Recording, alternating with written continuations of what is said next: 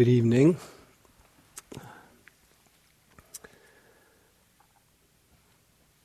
I'm always inclined on the second day to congratulate you again for making it through the second day, because often the second is I don't want to say swampier because we're maybe overusing it, but it's sometimes swampier than the first. And I know many of you have settled down a lot, but it can be even bumpier, and that's why often on this night we usually highlight at some point in the talk, and sometimes exclusively in the talk, highlight the various difficulties that arise in our practice, just so you know that it's completely par for the course or lawful that this day you would, and as you go along in the first several days, as the light of your attention gets stronger, you actually create the conditions for more challenges to present themselves. This passage from Bhante Gunaratna may give you a sense of validation for what you're experiencing. He says, somewhere in the process of meditation, you will come face to face with the sudden realization that you are completely crazy. Your mind is a shrieking madhouse on wheels barreling down the hill, utterly out of control and hopeless. No problem. You are not any crazier than you were yesterday. It has always been this way and you never noticed.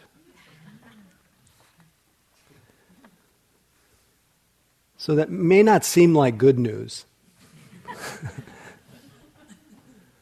but it is facing the truth of how it is that becomes our springboard, as the springboard to nirvana, springboard to awakening. The Buddha said something to the effect of dukkha, that which is hard to bear is the springboard to awakening. Others have spoken of this.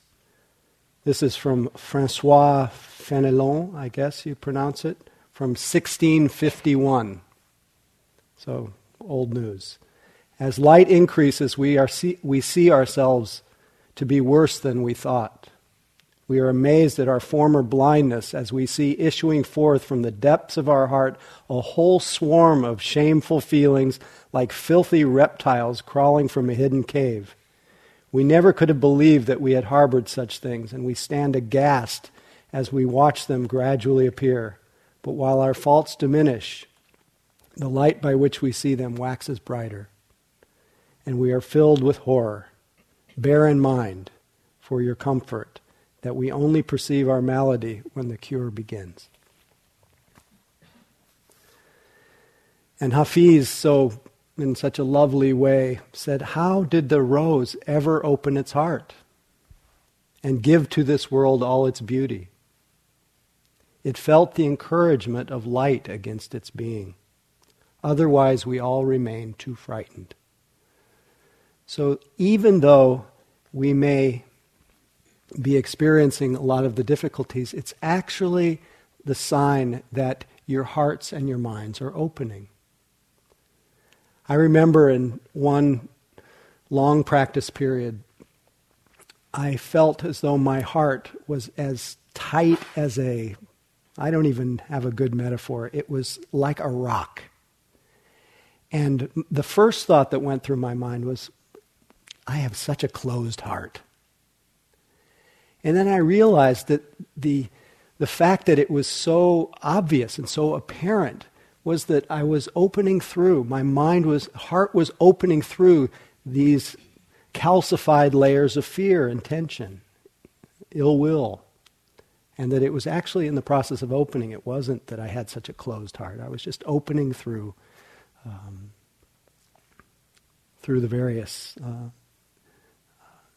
contractions. So you may notice your heart feel as though it's shutting down, but actually you're probably opening.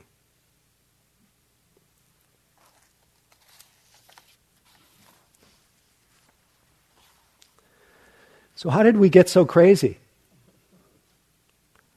How did we become so mad.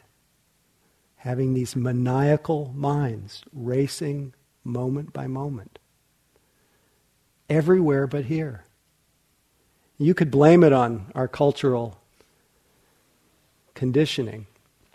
If you think about it, what are the operating instructions we get every day? Wouldn't you say the operating instructions is think all day, depend on thought, feed the wanting mind, gratify every desire. What else? Hold on tight. Take everything personally. If that isn't a recipe for constriction and contraction, and what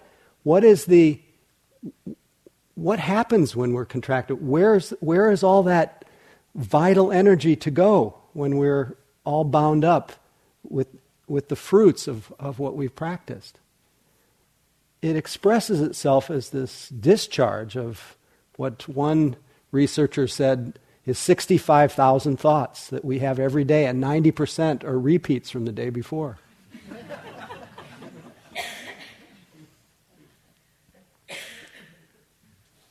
This is just the effect of our past actions. Last night, Mary Grace reminded us,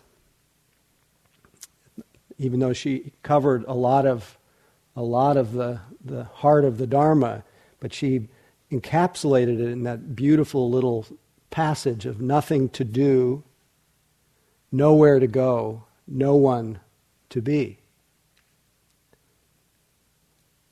Just in such a pithy way, reminding us that not one of us, no matter how far we have wandered, not one of us, no matter who we imagine ourselves to be, not one of us needs to lift out of this instant to find relief.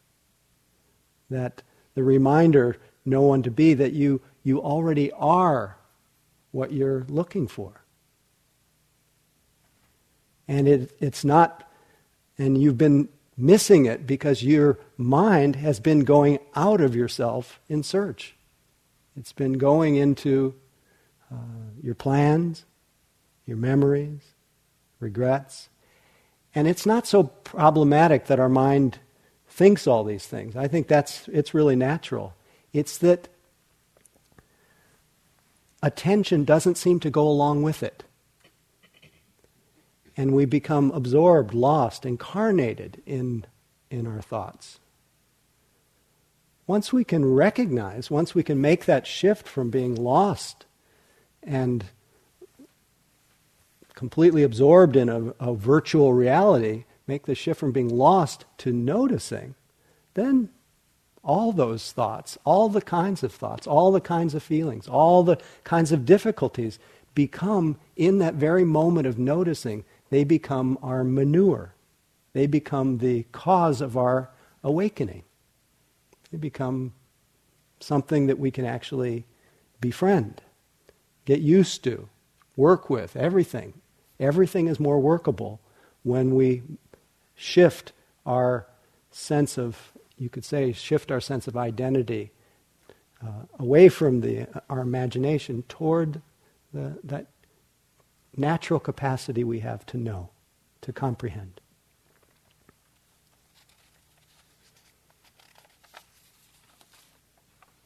And it is all fulfilled and realized right here, as she said so beautifully, here. Someone asked Eckhart Tolle, he said, I can't believe that I could ever reach a point where I'm completely free of my problems. Can you imagine what he said? Well, here's what he said. You're right. You can never reach that point because you are at that point now. There is no salvation in time. You cannot be free in the future. Presence is the key to freedom. So you can only be free now. So in this moment of presence, you could say, I don't think any of us, when we're really present, has any evidence for for the bondage, for the level of suffering that we usually think of ourselves as having. Where is it now when we're here? If we don't look back and we don't look ahead, what do we find? You may find some painful sensations, you may find some challenging moods, different thoughts, but the whole complexion of our sense of ourselves changes when we're right here. And we didn't go anywhere. There was nothing done. All we did for a moment is come out of the tangle of our thoughts about ourselves. And this is really the function of mindfulness, to continue to wake us up to the simplicity of being here.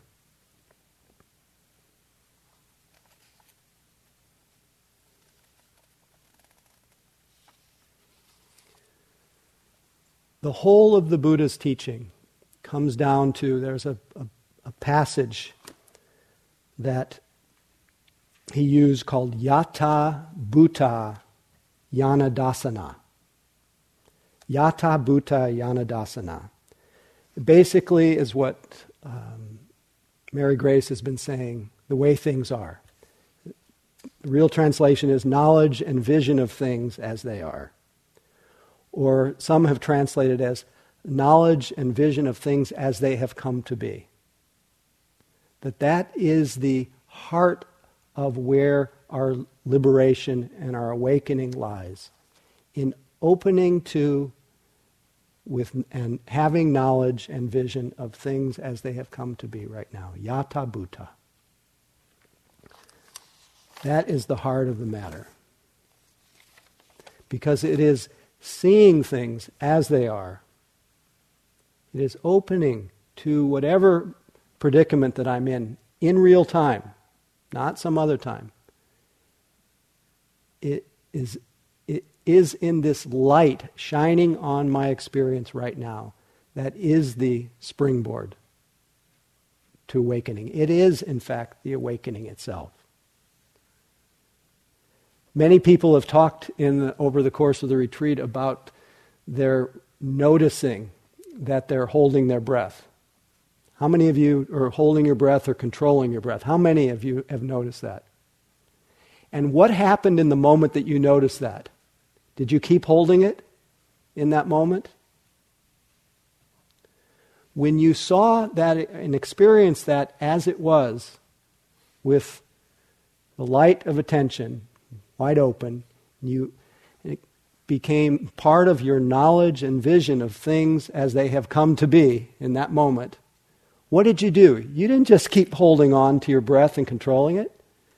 Quite naturally, because the intrinsic or natural intelligence that flows from seeing things as they are, probably your body, I know my body, as soon as I notice that I'm holding my breath or that I'm feeling grumpy or contentious, the moment I notice that, if it's been a filter or an attitude that's been out of my consciousness, the moment it's recognized, something in this entire mind-body process, the whole organism goes, ah.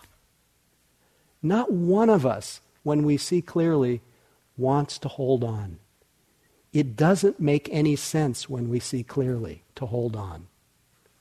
It just makes sense to relax. And we don't even have to deal with that cognitively. It's something that happens naturally. It is things are self-liberating because of the natural intelligence that is the very function of our mind when it knows how things are.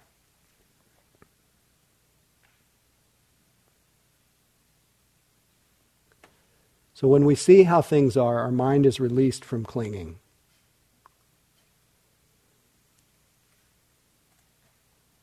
Clinging,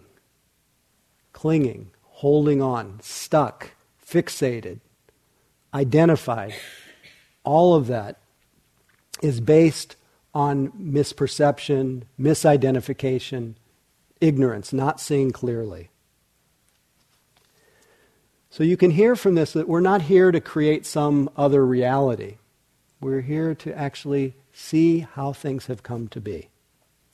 To dispel wherever we see it in our lives and in our minds, to dispel ignorance. On the night of the Buddha's awakening, and Mary Grace told some of the story, and maybe I'll back up a little and tell a little bit more. You know, after one of the things that he came to know as it is, which seems a little bit bizarre, that he could be 29 years old and not really have understood or seen clearly the fact of sickness, old age, and death. You know, he saw those so-called heavenly messengers that kind of woke him up. And he saw the renunciate, somebody who was living a different way. But what really shook him out of his stupor, his obliviousness, his looking for love in all the wrong places, was this reality that he came face to face with that old person, that extremely ill person, and that dying person. And that shock that he felt at the futility of trying to find anything reliable, anything constant in a life of changing conditions, which is the most obvious truth that's born of seeing sickness, old age, and death, that things change. We are born into this world, and one dictionary, Wiley's dictionary, said it like this. They said the definition of birth is the leading cause of death. And we all know that, but until it actually hits us in the heart, when we realize maybe we don't have time. So I don't know how many of you were aware of the commencement speech that Steve Jobs gave at Stanford while he was some years ago, where he said that death is the ultimate change agent. It brings our reality, things as they have come to be, things as they are, into such clear focus. And yet we do everything in our power in this world to avoid death. And the Buddha even talked about this in his day. He talked about the three prides that we tend to live with, called the pride in youth, and our culture is such a cult of youth and glorification of youth. The pride in youth, pride in health, the trillion-dollar industry of keeping our health up. The Dalai Lama has here I did bring it. Well, this is actually a little bit more of a view of all of us, and this is part of our ignorance. It's not seeing what we're doing, but this is what the Dalai Lama said. When asked what surprised him most about humanity, he answered, man. Because he sacrifices his health in order to make money. Then he sacrifices money to recuperate his health. And then he's so anxious about the future that he does not enjoy the present, the result being that he does not live in the present or the future. He lives as if he is never going to die, and then dies having never really lived.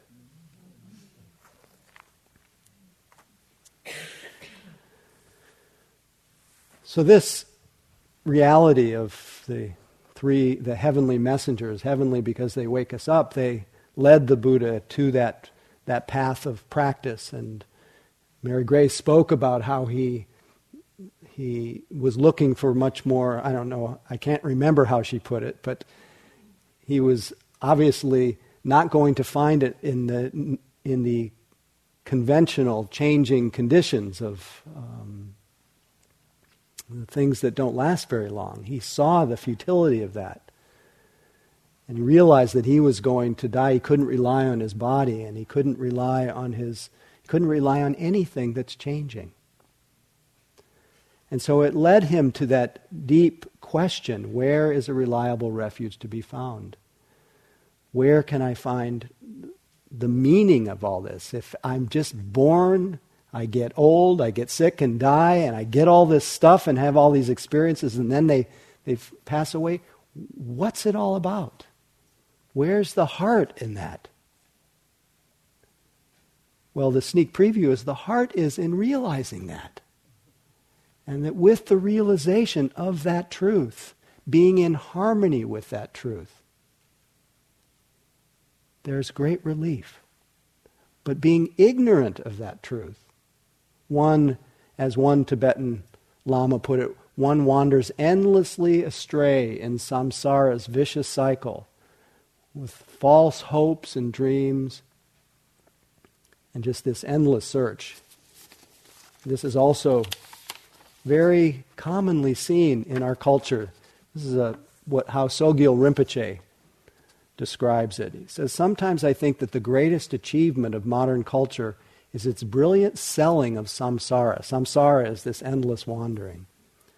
Samsara and its barren distractions. Modern society seems to me a celebration of all the things that lead away from the truth, make truth hard to live for, and discourage people from even believing that it exists.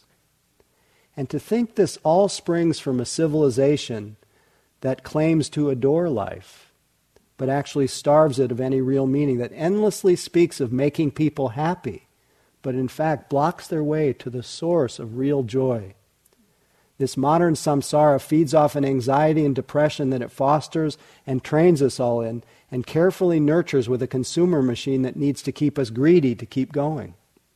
Samsara is highly organized, versatile, and sophisticated, assaults us from every angle with its propaganda, and creates an almost impregnable environment of addiction around us. The more we try to escape, the more we seem to fall into the traps it is so ingenious at setting for us. As this Lama that I've just quoted said, mesmerized by the sheer variety of perceptions, beings wander endlessly astray in samsara's vicious cycle. Obsessed then with false hopes, dreams, and ambition, which promise happiness but lead only to misery, we're like people crawling through an endless desert, dying of thirst. And all that samsara holds out to us to drink is a cup of salt water, designed to make us even thirstier. So the Buddha saw through this, and it turned his mind toward the Dharma, away from the gravitational field of that endless delusion, that endless seeking for things that can't really give us any satisfactory relief, to the potential of an inner refuge. But then, as the story goes, he attained very quickly states of great happiness and joy, the bliss of concentration. Sounds nice, doesn't it? But then something he saw after he experienced the bliss of concentration, what he described as unmixed happiness, supramundane happiness. His mind was free of any confusion or any hindrances. Sounds great. But then he saw that it was no different than sickness, old age, and death. That even that most rarefied, refined state of mind that many meditators spend a lot of time trying to have you noticed? He saw that was also subject to change and impermanence. It's called dukkha, unsatisfactory, unreliable, because of its changing nature. And so it's only then that he shifted to knowledge and vision of things as they are. Instead of looking for some special experience, instead he just studied everything carefully to see the reality of things. And he used some of that concentration. Otherwise we wouldn't speak of concentration. We wouldn't think of collecting and composing. We wouldn't think of tranquility But these things are valuable. And Mary Grace spoke of, I forgot what you said about what he thought of that after his concentration period, something about his father. What did you say about his father? I was talking about that experience when he was a child watching his father. He was a child watching his father. Right. Yeah. Well, that kind of presence. That kind of presence. But also at that same moment, he realized, because he was very comfortable, he was very contented, very tranquil, saw that tranquility and ease is a very essential part of the awakening process. And he realized, because he had been starving himself and he had been doing self-mortification, been doing all these kinds of crazy things, thinking he could somehow liberate his heart that way by denying this world of changing conditions, the world of form. But all it did was make him sick and tired.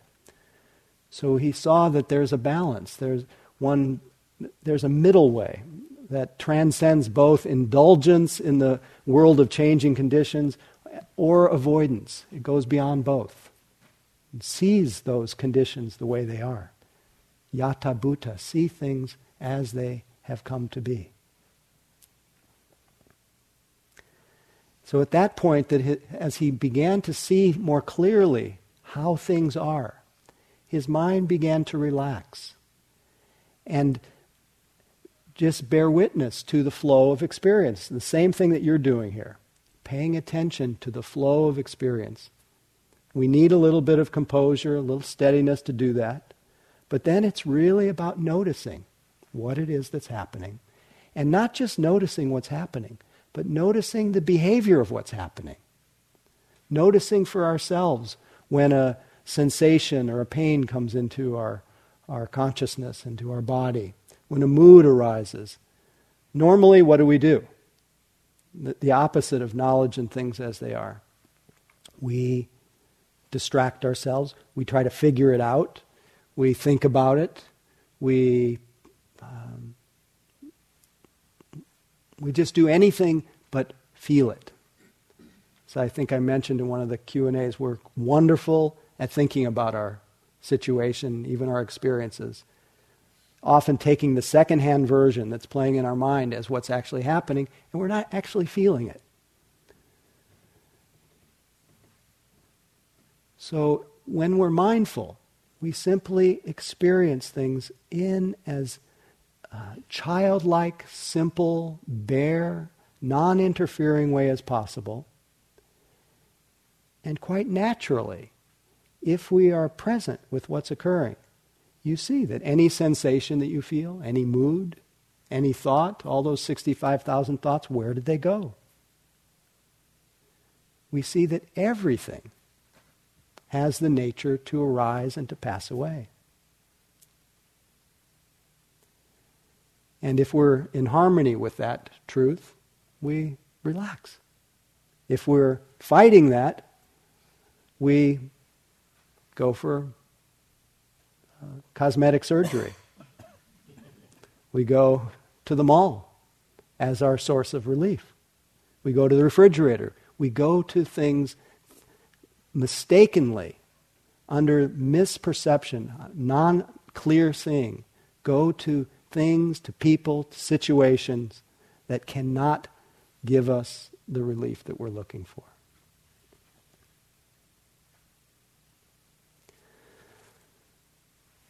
And when we actually, hopefully in the course of a retreat, we stay with the actuality of our experience, the very experience that's even painful, that we allow into our consciousness, it has an alchemical effect, you could say. The very thing that we thought we needed to run from the plague, like just feeling really grumpy or angry or even intense pain, it often becomes the cause of tenderness, of self-compassion. It becomes the cause of understanding. We see that whatever it is that we thought was the plague, it's a changing condition. It's like the weather. We thought whatever was very personal just comes and goes by itself. It's doing its own thing. That when that sadness arose today, anybody feel sad? I know people felt sad. We become aware that sadness is sad. That there's not a person who's sad, there's sad. That arises, takes shape in the body-mind, completely unbidden and uninvited, and it passes away. And in that process, completely welcoming and opening to whatever that is, that very difficult, what can be a difficult feeling when it's unattended to, it becomes the cause of wisdom. And actually becomes the cause of our heart being more at ease. So when the Buddha did this over and over again, with a lot of concentration, his mind got brighter and brighter and brighter. His heart more open, wide as wide as the world. And he saw so clearly the difference between all the dramatization that goes in our mind and just what in Zen is called the suchness of things. That when we see something, there's just what we see. It's not that complicated. When we hear something, it's just the heard. When we smell something, it's just smell. When we taste, it's just taste. When we feel something, when we think about something, it's just thinking. That's really the whole of our life. That's it. It's not as when we have knowledge and things, knowledge and vision of things as they are. Life is inherently simple. What complicates our life is ignorance and confusion. Is what the Buddha called the second noble truth, the cause of suffering. That's one of the three root causes of suffering. Ignorance, delusion. So as the Buddha sat under the Bodhi tree and experienced his heart opening, his mind opening, the knowledge dawned on him of the nature of reality. And he realized the fruit of letting go of all of his confusion and began to have a series of insights, and they're described as the 3 watches of the night after his awakening. During those 3 watches of the night, he saw with very refined vision, and who knows whether this is true, and you don't have to believe this, but he saw his own past lives, the birth and death of beings according to their karma, their actions, and mostly the liberating insight into how suffering in our lives is born of ignorance and ends through wisdom.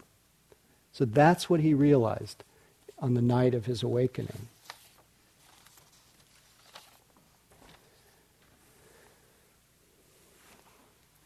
So what are we ignorant of? What are we ignorant of? Anybody willing to just throw a word into the air? What are we ignorant? The true nature of reality. True nature of reality. So what's the true nature of reality? 5 skandhas and consciousness. Nothing else. 5 skandhas, yes. Nothing else. Beautiful. Well, he didn't, of course he said the nature of reality is 5 skandhas, and he emphasized a lot that our whole experience is made up of these 5 skandhas. Does everybody know what the 5 skandhas are?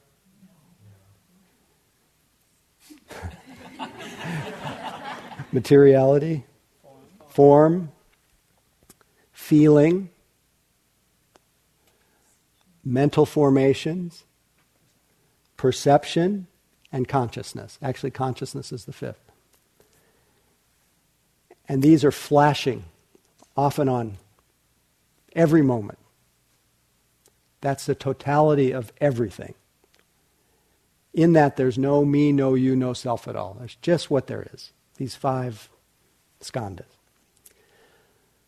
But he didn't go right to this teaching. First he thought whatever he had realized was too subtle. But then he saw with further vision and knowledge that there were those like us with just a little bit of dust on their eyes. If those who, if pointed if turned toward the direction of knowledge and vision of things as they are, could realize the same fruit as he did, realize the same sense of freedom, relaxation of the heart, and this boundless responsiveness, this boundless compassion. And he thought of people who he knew who were most sincere, who really wanted to find out what was true and what would bring a reliable sense of relief, that same refuge that he had sought, that were filled with that same longing, that same holy desire that he had. And you notice I use the word desire here, because there was no doubt that there was an urge in his heart, a longing, a desire for deliverance, for freedom. So the tendency in the teachings is to clump all kinds of desires together and say, somehow get rid of desire. But if there was not desire, you wouldn't be here. But we are invited to explore the nature of desire and to explore those desires that lead to more desire, that endless wandering, and those desires that are onward leading toward letting go, toward awakening, toward the freeing of our hearts from confusion and bondage. And that's what we are here, you could say, we're here to discern the difference between those. Because if we don't know the difference, we will use our practice, we will use our lives, and have a confused view, as I spoke about the first night, the opening night, a confused view about what happiness is. The Buddha talked about two kinds of happiness. He talked about the happiness of getting what you want, the happiness of all the kinds of amazing kinds of pleasures, the happiness of our good company. He encapsulated that in what he called lokiya sukha, worldly happiness. All kinds of pleasure. And that to be able to have that kind of pleasure, it's a beautiful thing. It depends on how you live your life, and that you're conscious, your senses are open, and you're not constantly burdened with the effects of having lied, cheated, and stolen, and gone to obliviousness through intoxicants. That there is available to us a whole array of pleasures in this world. He called lokiya sukha. He also described lokiya sukha as the happiness of slavery, the happiness of bondage. So the tendency is to mistakenly associate our freedom with it. And really that kind of happiness, as wonderful as it is, unless we understand things as they are, the tendency is to spend our whole life searching after it. Because each pleasurable experience gives way to its passing and leaves in its wake more desire. Any of you notice that? So then there's the other side, what he called lokuttara sukha. Lokiya means worldly. Lokuttara means above the world or beyond the world. It's the happiness of freedom, the happiness of unconditioned happiness, a well-being that doesn't depend on what's going on. And at the night of the Buddha's awakening, and I'm sure you've even touched this at moments today when you may have had those really unpleasant experiences, but you were attentive to it. And you saw it come, you saw it go. And you felt a sense of well-being, even though there was this whole mass of pain or reactivity, but just the seeing of it come and go, there was a sense of balance and freedom. This is a glimpse of this other kind of happiness. So the encouragement is that we aim for this other kind of happiness. Be clear about that. But we also need to be encouraged to turn toward. And we can't just be encouraged by a Dharma talk. It requires opening to things the way they are. And so the Buddha didn't start with the wonder of unconditional happiness. He started by saying, this is what must be seen clearly in your life. He started with those Four Noble Truths that Mary Grace mentioned last night.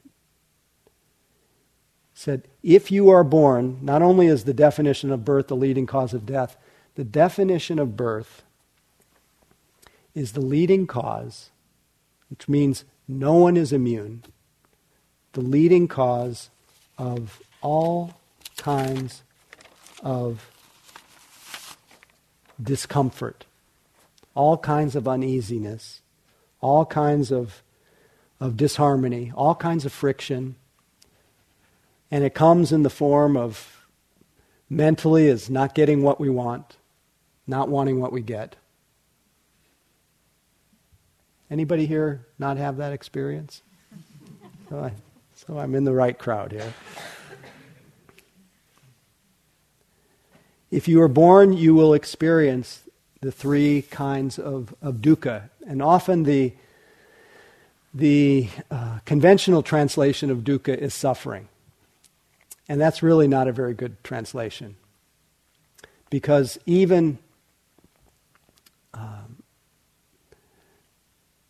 because you can have uneasiness, unsatisfactoriness. You can have all kinds of disharmony. You can experience all of that, and you will. Everybody does. If you're born, you have that. That's being born is the leading cause of all these things. You will have this, but the suffering about that, which has to do with the way that you relate to it, is completely optional. And that is determined, the suffering is determined by how we meet these inevitable, the inevitable disharmony that accompanies every single person's life. Nobody is immune.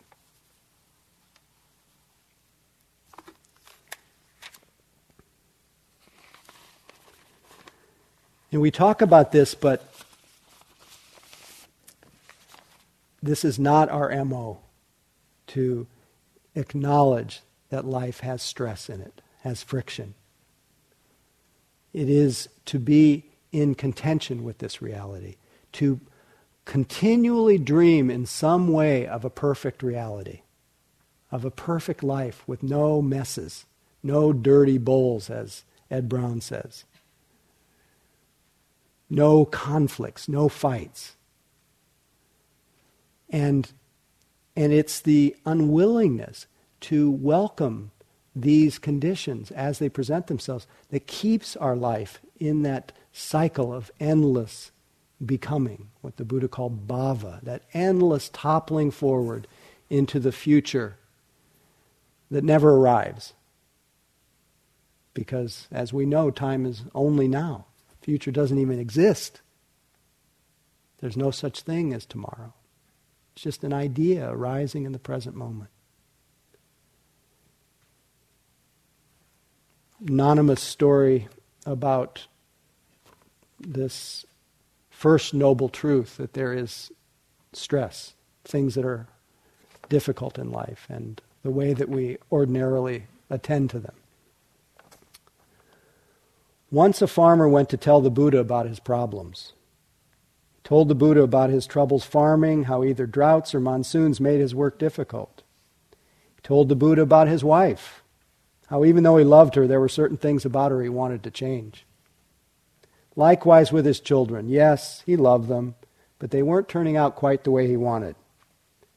When he was finished, he asked how the Buddha could help him with his problems.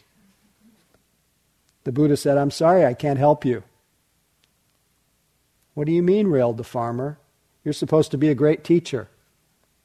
The Buddha replied, "Sir, it's like this. All human beings have 83 problems. It's a fact of life. Sure, a few problems may go away now and then, but soon enough others will arise. So we'll always have 83 problems." The farmer responded indignantly, "Then what's the good of all your teaching?" The Buddha replied, "My teaching can't help with the 83 problems, but perhaps it can help with the 84th problem." "What's that?" asked the farmer. The 84th problem is that we don't think we should have any problems.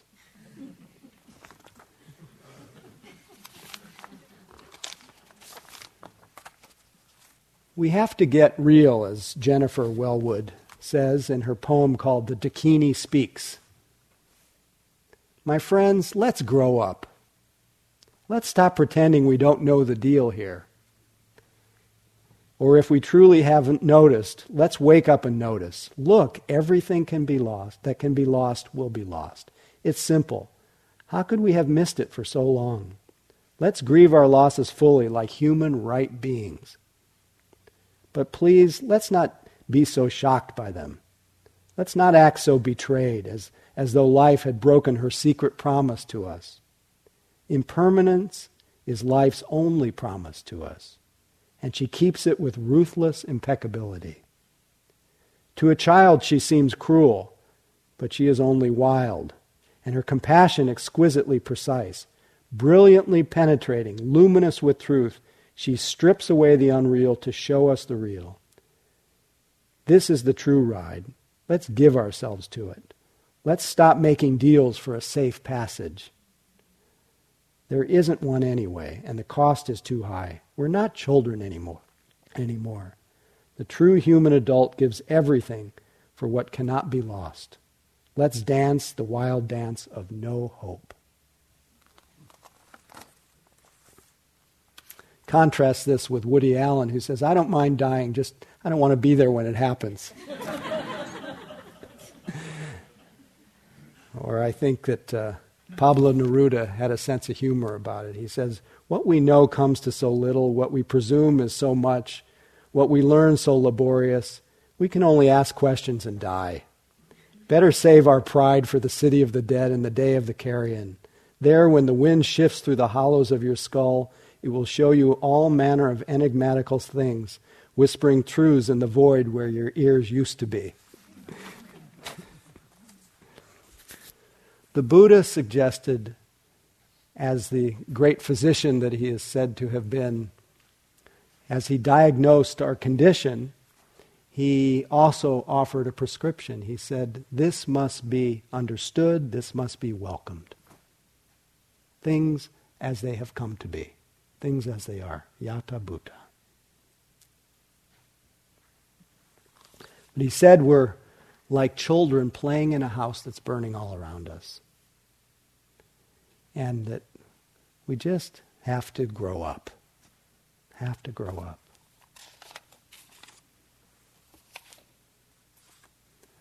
He didn't stop with just welcoming the truth of our conditioning.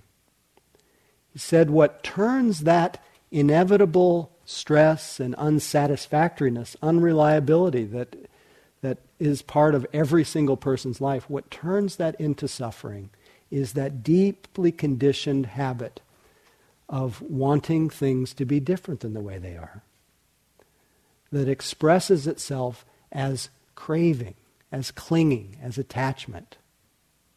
We hold to misperceptions, 3 fundamental misperceptions. We cling to the misperception that what is impermanent is permanent. What is unreliable, ungraspable, unsatisfactory, we hold to the idea that it's reliable or satisfactory. What is not personal, not self, not me, not mine, which even this body and all its moods and thoughts, everything that we misperceive as me and mine, it's not self. And this ignorance, this misperception, leads to a clinging and a craving and an endless search for relief, innocently. But that expresses itself as the hindrance that you probably have noticed a lot on this retreat, the desire for some kind of pleasure. How many of you have waited for the meals? How about waited for the bell to ring? As though it was the secret to happiness. Some even wait for the Dharma talk. Look what you get. They wait for it to be over. Some wait for it to be over. Thank you. Thank you. Sorry. Now I'm unhappy. But I've got now I have the cause of unhappiness. Someone just passed to me. They said, I recently discovered that there is a physiological reason for unhappiness. It's when the optic nerve gets crossed with the rectal nerve, and it gives one a shitty outlook. See, when I'm dying, we need a little entertainment. This is the way the mind works. I didn't really do it for that reason. I had always wanted to share that with you.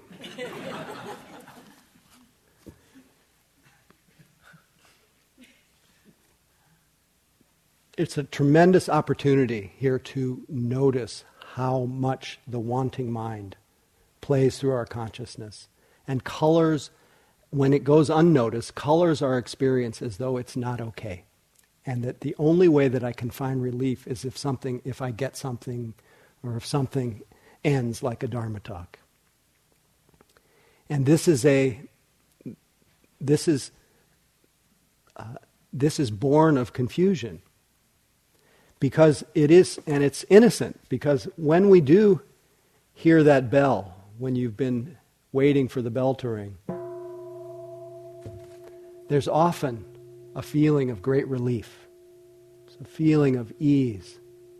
Now, some people occasionally say, darn, and then there's more of a clinging to what was going on in the sitting. But often, when there is a wanting for the bell to ring, that desire, that bell, becomes the source of all happiness. And the bell rings and you've experienced the relief and you think, yeah, it really did make me happy. But what we miss in that little transaction, because of the lack of clear perception, the lack of seeing things as they are, what we miss is it's not the bell that gives the sense of relief. What gives the sense of relief? What gives the sense of relief is the falling away, the passing of that feeling of wanting. That even though our desires produce on the surface lots of pleasant feeling, when I plan a vacation, I have a lot of pleasant feeling. When I plan my weekend, it's got a lot of pleasure associated with it, but it's very superficial. If I look what the underlying feeling is of being in a state of waiting, wanting, hoping,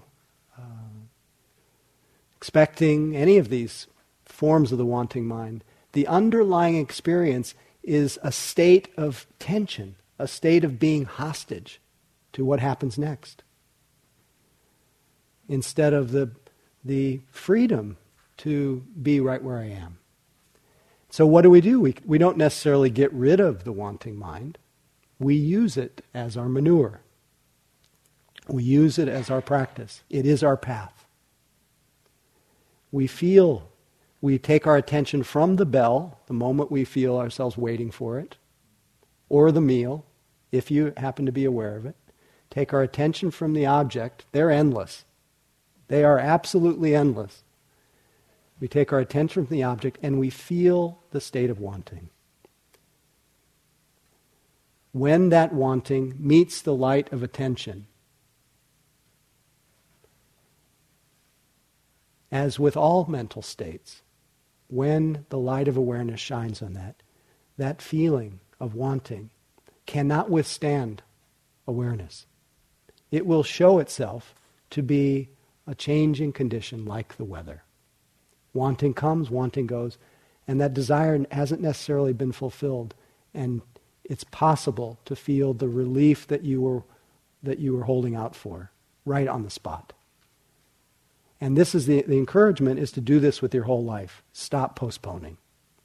Stop being held hostage to a future that never arrives. How we do that is by paying attention to all those ways that we are conditioned to go out of ourselves. Use them to bring you right back here.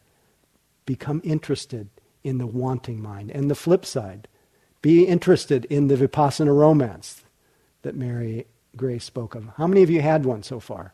You can admit it. Everybody does from time to time. Okay, you don't have to. If you haven't, I'll just give you a little sense. Maybe you don't know what it is yet. It's somebody produced in your mind, someone crossing your path. May have been the kind of shoes they were wearing, or the way they walk, or the way they eat, or whatever it might be. They entered into your consciousness. It produced a pleasant feeling. You had immediately seeing them or experiencing them was associated in your mind with a yummy feeling. And that yummy feeling went unrecognized and unnoticed. And when it goes unnoticed, it's immediately followed by liking.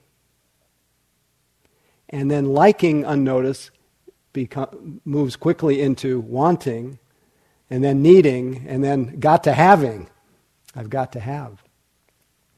And pretty soon the pressure of that, this is craving in action, the pressure of that then spawns all manner of fantasy, of endless walks on the beach, marriage, vacations, divorce, children, whatever it is. Regret. All within the span of a few minutes, or a few seconds even. And it can be quite dramatic. It's a wonderful opportunity to see in such full relief the intensity of the wanting mind. But we have all kinds of ways of noticing it on the retreat, and the same is true with the reverse, the aversive mind. This is another form of craving, another form of clinging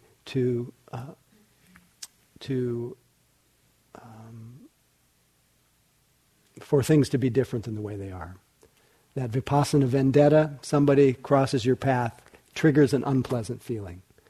And then that feeling is followed by dislike, followed by they shouldn't do that, followed by hating, followed by a whole proliferation of that person is the cause of all my unhappiness. Instead of that one's going to be the cause of my happiness, this one's the cause of my unhappiness. And if they would change, hostage, if they would change, then I could be happy. How many of you have noticed when someone makes a little extra noise in the meditation hall? Isn't it interesting how little triggers a little bit of aversion, irritation? It's a great opportunity. And how the whole story of me gets spawned, and how it becomes all about me.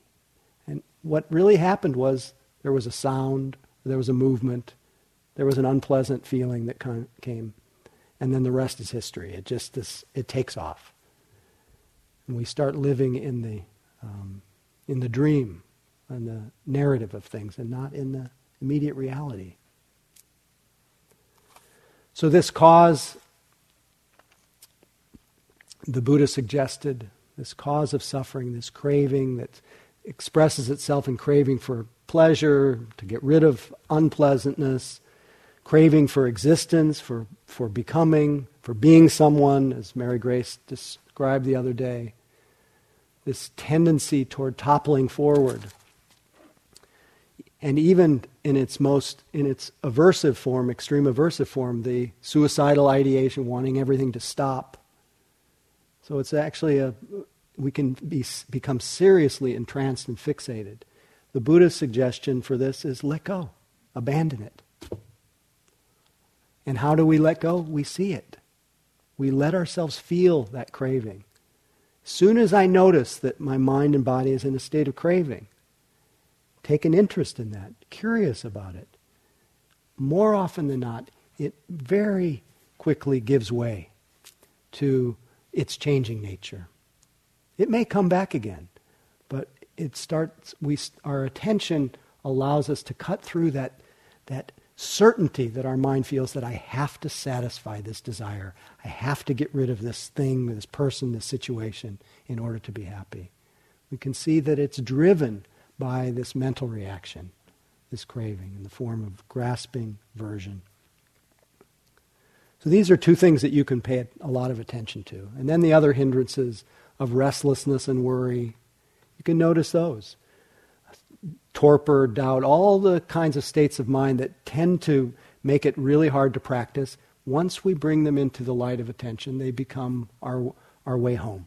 They become the cause of our sense of presence. They become the cause of our compassion. When you feel how painful it is to be in a state of craving, to be in a state of aversion, to be in a state of worry, to be so dull that you're not functioning very well, or to fall into incessant doubt and confusion. Why am I here? What am I doing? I don't know how to do it. Any of you ever have that? To be able to notice, oh, this is doubt, and to feel its impact, it becomes the cause of awakening. So use everything. Because this is what makes possible the third noble truth, that there is an end to suffering. And the Buddha suggested this must be realized. There's freedom. And the very cause of our freedom is seeing things clearly. And there's a path. And that path the encouragement is to cultivate it, is to create it out of the fabric of your own hindrances. Use your hindrances as your path. Use your attention as your path. Use your mind and body wisely to wake up, not to just keep checking out. And I know you're already doing that, but I have to say it anyway. And remember that you don't have to leave this moment to do that. And it's fulfilled by every moment of mindfulness. And you can't worry about the one that hasn't happened yet. And you can't worry about the one before. There's only this one. So even though we describe this path of awakening through the eightfold path, through the purification of view, the purification of action, the purification of mind, it's fulfilled just this moment. If you're mindful, you're traveling the entire eightfold path in every moment. You're not causing harm. You're not engaged in unwise livelihood. You're practicing the wise effort. You're practicing wise mindfulness. You're practicing wise concentration, wise thought, and wise understanding.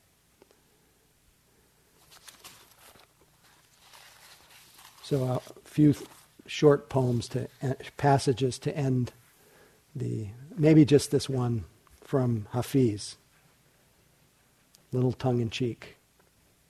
Learn to recognize the counterfeit coins that may buy you just a moment of pleasure, but then drag you for days like a broken man behind a farting camel.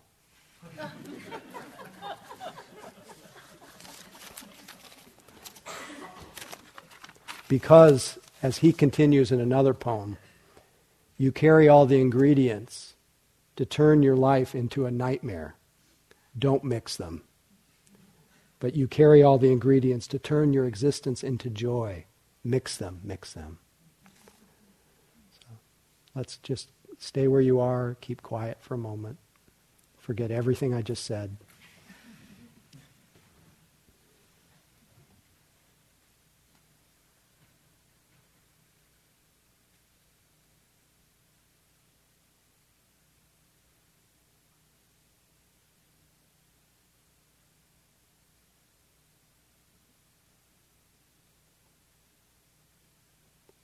May all beings have knowledge and vision of things as they are. May all beings be free.